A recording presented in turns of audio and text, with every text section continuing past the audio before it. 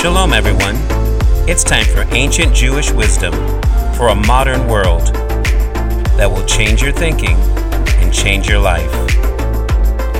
Welcome to the Dust of the Rabbi podcast with Rabbi Brian Balecki. Welcome to the Dust of the Rabbi podcast. I am your host, Brian Garza, with the Rabbi Brian. Is it Balecki or is it Balecki? It's Balecki. I knew it. Yeah. Okay. It's a Sicilian Jewish name, yes. So before we dive into what the podcast is, can you give the bio of who you are, how you even became a rabbi, and what you do right now? All right. You want the whole Megillah. You want the whole story. I got you. All right. Well, you know, it's funny that people always ask me questions like, how can I be a pastor and a rabbi? And so many people know me as Pastor Brian. Others know me as Rabbi Brian. And I actually have both titles. But let's go back before I ever had a title. I was just that young kid that just wanted to know my roots. And I found myself looking and searching through our family tree and discovering all the European names, especially with my name being Sicilian, Balecki, which, you know, I have a Sicilian-Italian background, and then also finding out there was French, Austrian, and Polish, and German. I never knew or discovered that it was actually Jewish. And so I found out through many years of just studying on my own that I had a very diverse family. So we'll start with that. And at a certain age, I wanted to know the Bible from its original meaning.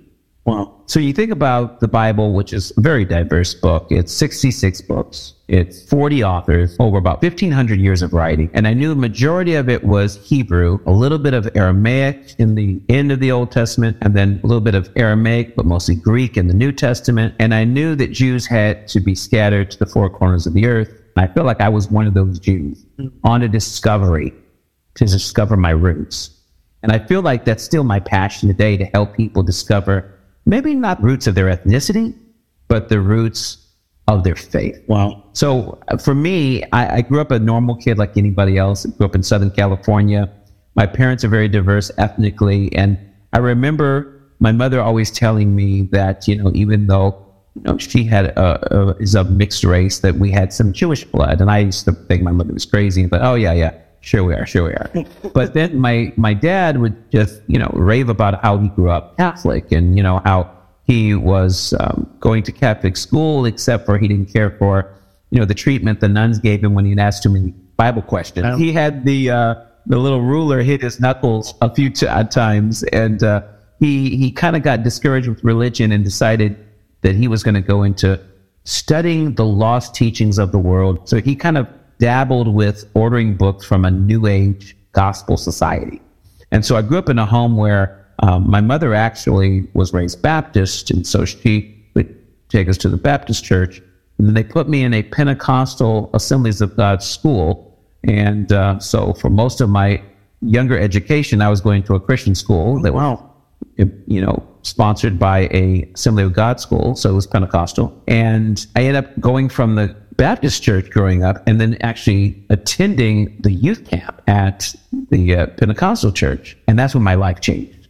So here I was, very young, about 10, 11, 12. I was digging into the Bible, learning the languages of the Bible, really falling in love with Hebrew, and really falling in love with all things Jewish, because I just had this affinity for and love for the Jewish people and the heritage and the legacy and, you know, my heroes of Abraham, Isaac, and Jacob. I was all about that. And then it took many years for me to actually discover that I myself was Jewish. So our background is from Europe, goes back to what they call in the Spanish world, conversos. Those are people that were forced to convert to Catholicism. It not only was a problem in Spain, but it was a problem in Italy. What was the time period of that, if you don't mind me asking? So you're talking about the Spanish Inquisition in 1492, and it hit Italy in 1493. So when Christopher Columbus was bringing Jews on his ships of the Nina, the Pinta, and the Santa Maria, they were all Jews that were fleeing persecution that would have been forced to convert to Catholicism had they not left the country. Some of the Spanish Jews came over to Sicily in Italy, and there was already a Jewish community there. So these European Jews came to the Americas, North and South, especially Spanish Jews. They don't realize, you know, what a heritage there is there. And when they went to South America, Latin America, even to North America. They were some of the first ones to establish synagogues in America. The Spanish and Portuguese Jews, they basically founded the first synagogue, what was called New Amsterdam, which is now New York. And I actually got a chance to visit that synagogue. So for me, it was a big journey of discovering not only who I was ethnically, but discovering these hidden Jewish roots in our family with stories untold that when I would ask questions, I would kind of get this weird response from some of my grandparents. I remember specifically asking my father's mother, my grandmother from Louisiana. She was from New Orleans. And that's where my dad was born and raised. I said, tell us about the family, how we got here to America. She looked at me for a second. She goes, okay, you really want to know? She goes, I'll tell you what they told me. She was the baby of the family. They said, it was a long time ago. It was too painful. We're in this country now. We're not going to talk about it. And it's the same story I get from a lot of families that are Holocaust surviving families. So they're descendants of Holocaust survivors. We're in this country now. It was too painful. We're not going to talk about it. So I realized that there was this hush-hush thing going on where our Jewish family from Europe hid either as Catholics, depending on whether Catholic ruled area like Louisiana Purchase, King Ferdinand, Queen Isabella, they caused the Spanish Inquisition in Spain. But you think Louisiana, that's the king and queen that, was ruling.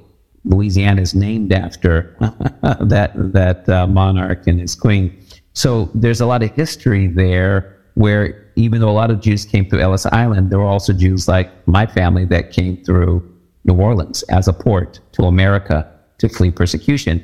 And of course, when they got here, they kind of had to keep hiding as Catholics. And it was a very interesting story that I began to unfold and began to learn about myself. And then it was interesting because I was already studying Hebrew. And for some strange reason, it was easy for me to learn.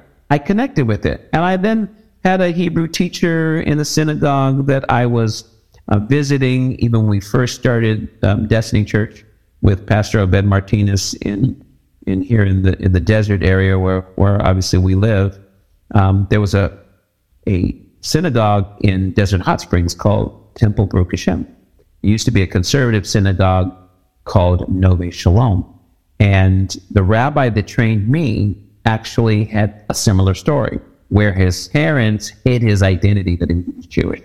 So he was just trying to survive. He's just trying to survive. And I showed him all the pictures of the family. And he said, wait a minute, who's this? I said, that's my grandfather. He goes, well, I thought you said you were Italian. And I said, I am Italian. Last name's Bellecci. He goes, well, what was the maiden name of his mom? So I said, well, my grandfather's mother's name was Mary Schmaltz. And that was the form of Miriam, actually, as Maria. And so he laughed at me. He says, did you say Schmaltz?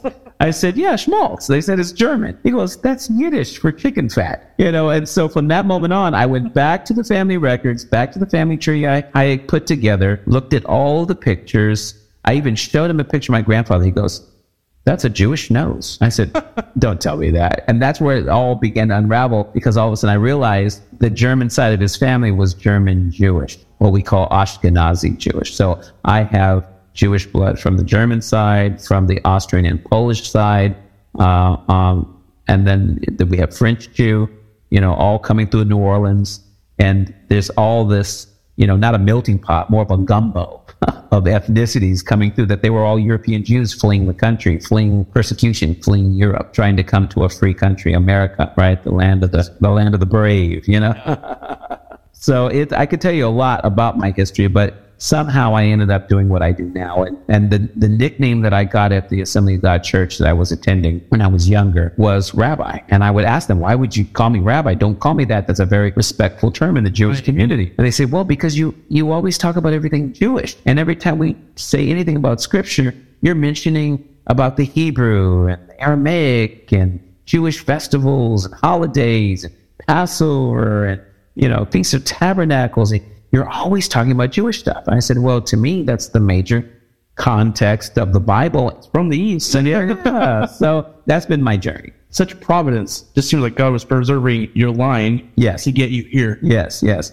So I actually sat underneath a rabbi who made me his assistant rabbi after so many years. He ordained me under the UMJC organization, which is a Messianic Jewish organization. And now I'm actually under the MJAA, Messianic Jewish Alliance of America. But during those years, I had a Hebrew teacher from Haifa, Israel, that took those early years of my study and basically qualified my understanding by saying, okay, let me help you with the vowels. You're a little, not as aware on how the vowels work. But I knew my consonant letters, all 22 letters of the alphabet, I could rattle off on the first day of class. And she was shocked. Where'd you learn this from? And I could read Hebrew without vowels. She goes, how do you read without vowels? I said, well, I never learned the vowels, but I know the consonants. She goes, how did you learn it? Who taught you? I said, well, I kind of taught myself. It was like me and God, having conversations, Holy Spirit helping me download it all. And I said, I was just very young. She goes, what age were you? I said, about, 11, 12. She goes, oh, you were having your own spiritual bar mitzvah then. Yeah. I said, yeah, basically I was. And then later I actually went through bar mitzvah at the synagogue when I had my first chance to read from the Torah, my portion, and to be able to sing it in Hebrew, what we call cantering, or saying the cantillation of the Hebrew text. And so I got a lot of experience in that synagogue, Temple Baruch Hashem, Desert Hot Springs, and it's not in existence anymore. The rabbi moved to Israel, and the synagogue shut down because it was financially going through some changes. And he's now in Israel now, as well as my Hebrew teachers in Israel, in Haifa, and I'm left with the legacy of carrying on what they began, what they started. Yeah, it's an amazing synagogue. My wife and I, for the past, I would say year and a half, have really just delved into that side of the Jewish side of Christianity. Yeah. And it's almost like we're almost exclusively going to synagogue. My wife loves going. She feels like every Saturday she's constantly hearing the teachings, breaking down the words. Always knew that was for that. Or I never knew that. I never knew that the way I was thinking was actually incorrect. Yes.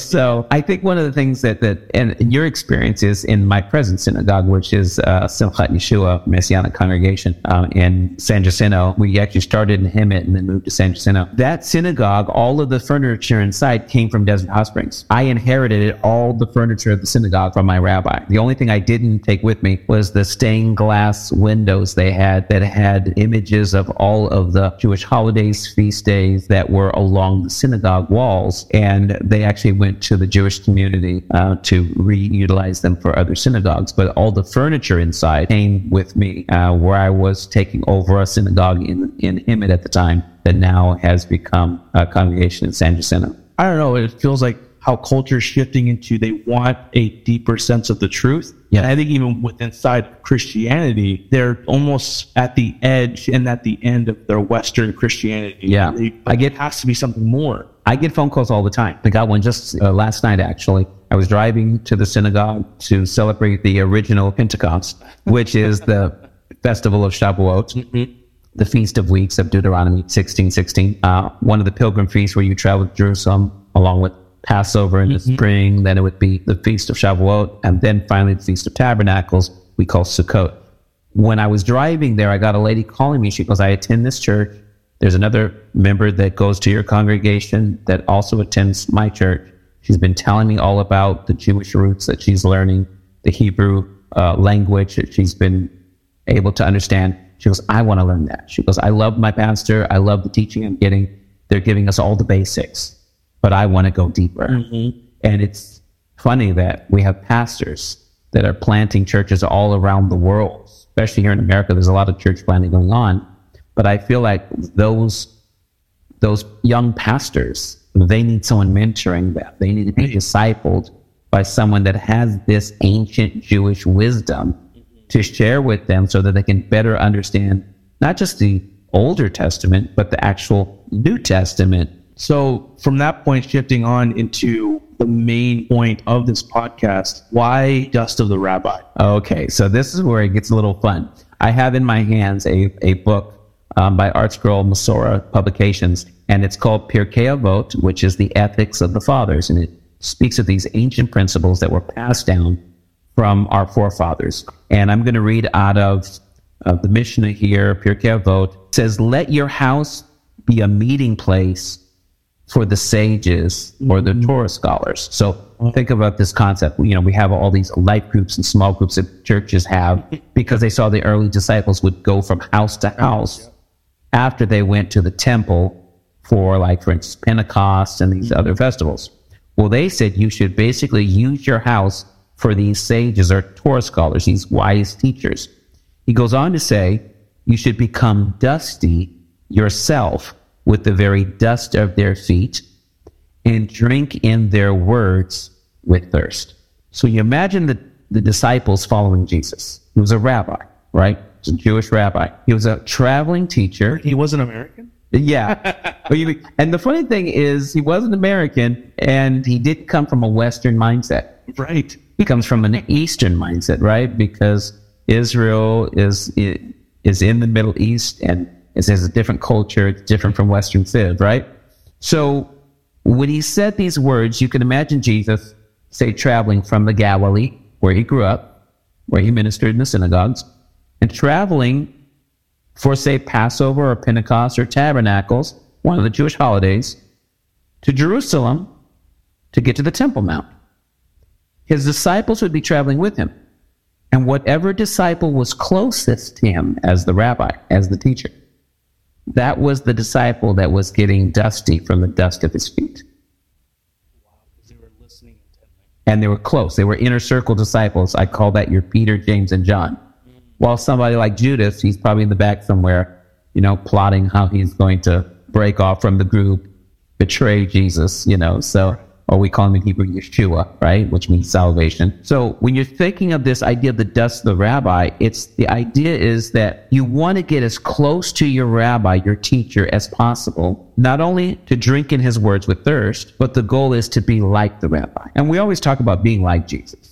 But when you think of him as a Jewish rabbi, he had disciples that only rabbis in those days had, right? Discipleship is really a Jewish thing. I was about to say, it sounds like you're talking disciples. Yeah, discipleship. That's exactly what we're talking about. So to be a disciple in Hebrew, talmid or talmidim, means to be a student who's a learner. And so what you have is these disciples wanting to learn so much, not only what he said from his mouth, because they are drinking in his words with thirst, because they were thirsty for this. They were hungry for some revelation, but they wanted to be like him. So how are you going to learn to be like him? You have to be as close to him as possible. You need to pray the way he prays. You need to go to synagogue the way he goes to synagogue. You need to read from the scroll the way he reads from the scroll.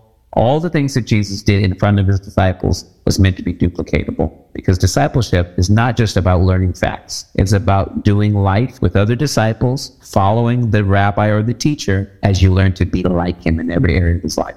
So his life becomes your life. We can call it the great exchange. Oh, wow.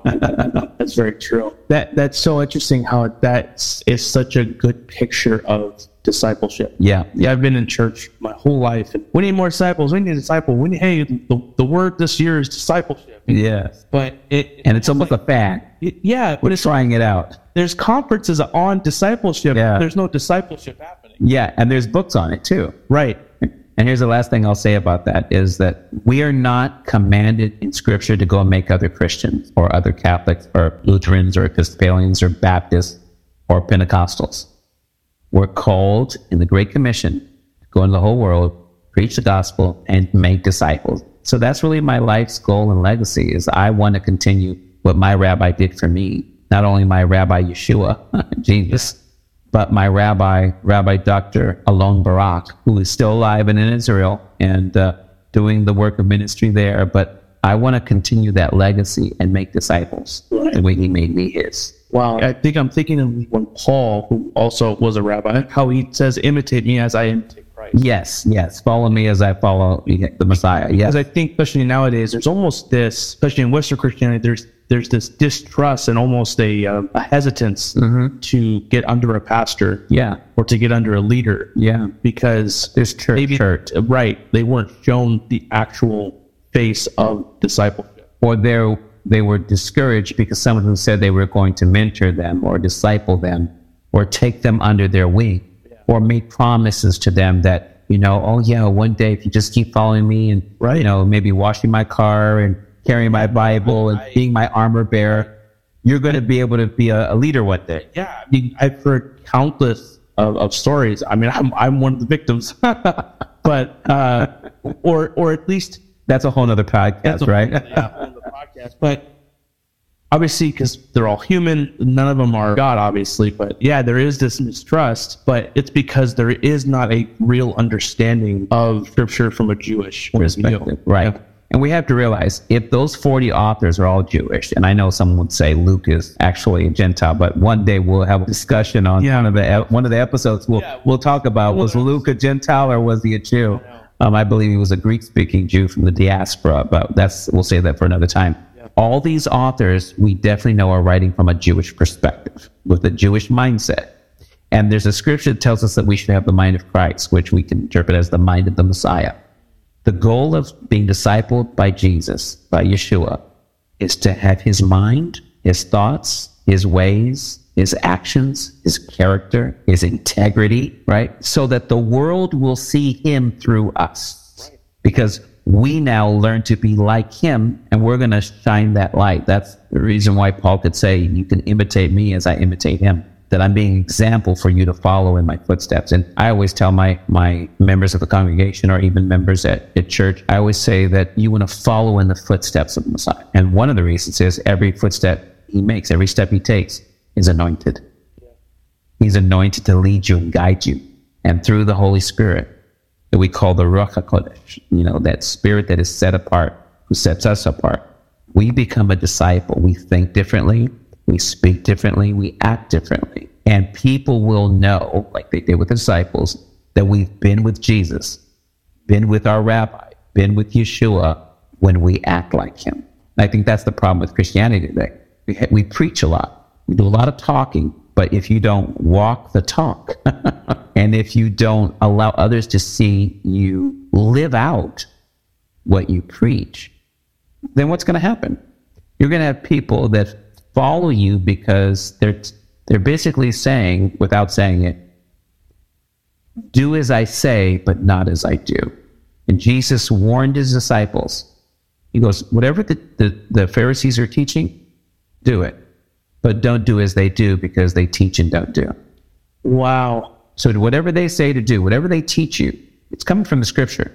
Do it. But don't follow their example of how to do it, because they teach you to do things that they won't do themselves. Wow. So Jesus wanted them to know, you have one teacher, that's me, and I'm going to show you how to do it. So follow me. I am the way, the truth, and the life. I'm going to show you the right way to walk close with God. Wow. From that, we're going to bring it to a close. And just a teaser, next episode, we're going to dive in deeper to see Jesus as a rabbi. Wow, that's going to be a fun one, because that is my goal every day, is to be more like Jesus as he was a rabbi for his disciples. So that's going to be a fun one. There's going to be some fun stuff to unpack. So I hope those that are listening and staying close to this podcast, as they're absorbing the information, to really look forward to what's coming next. Because what you're going to find out is you're going to get so hungry to learn these principles that no one's ever told you. Or they've told you in pieces, but the pieces of the puzzle have not been put together to get the full picture. So I'm excited about that. All right, sounds good.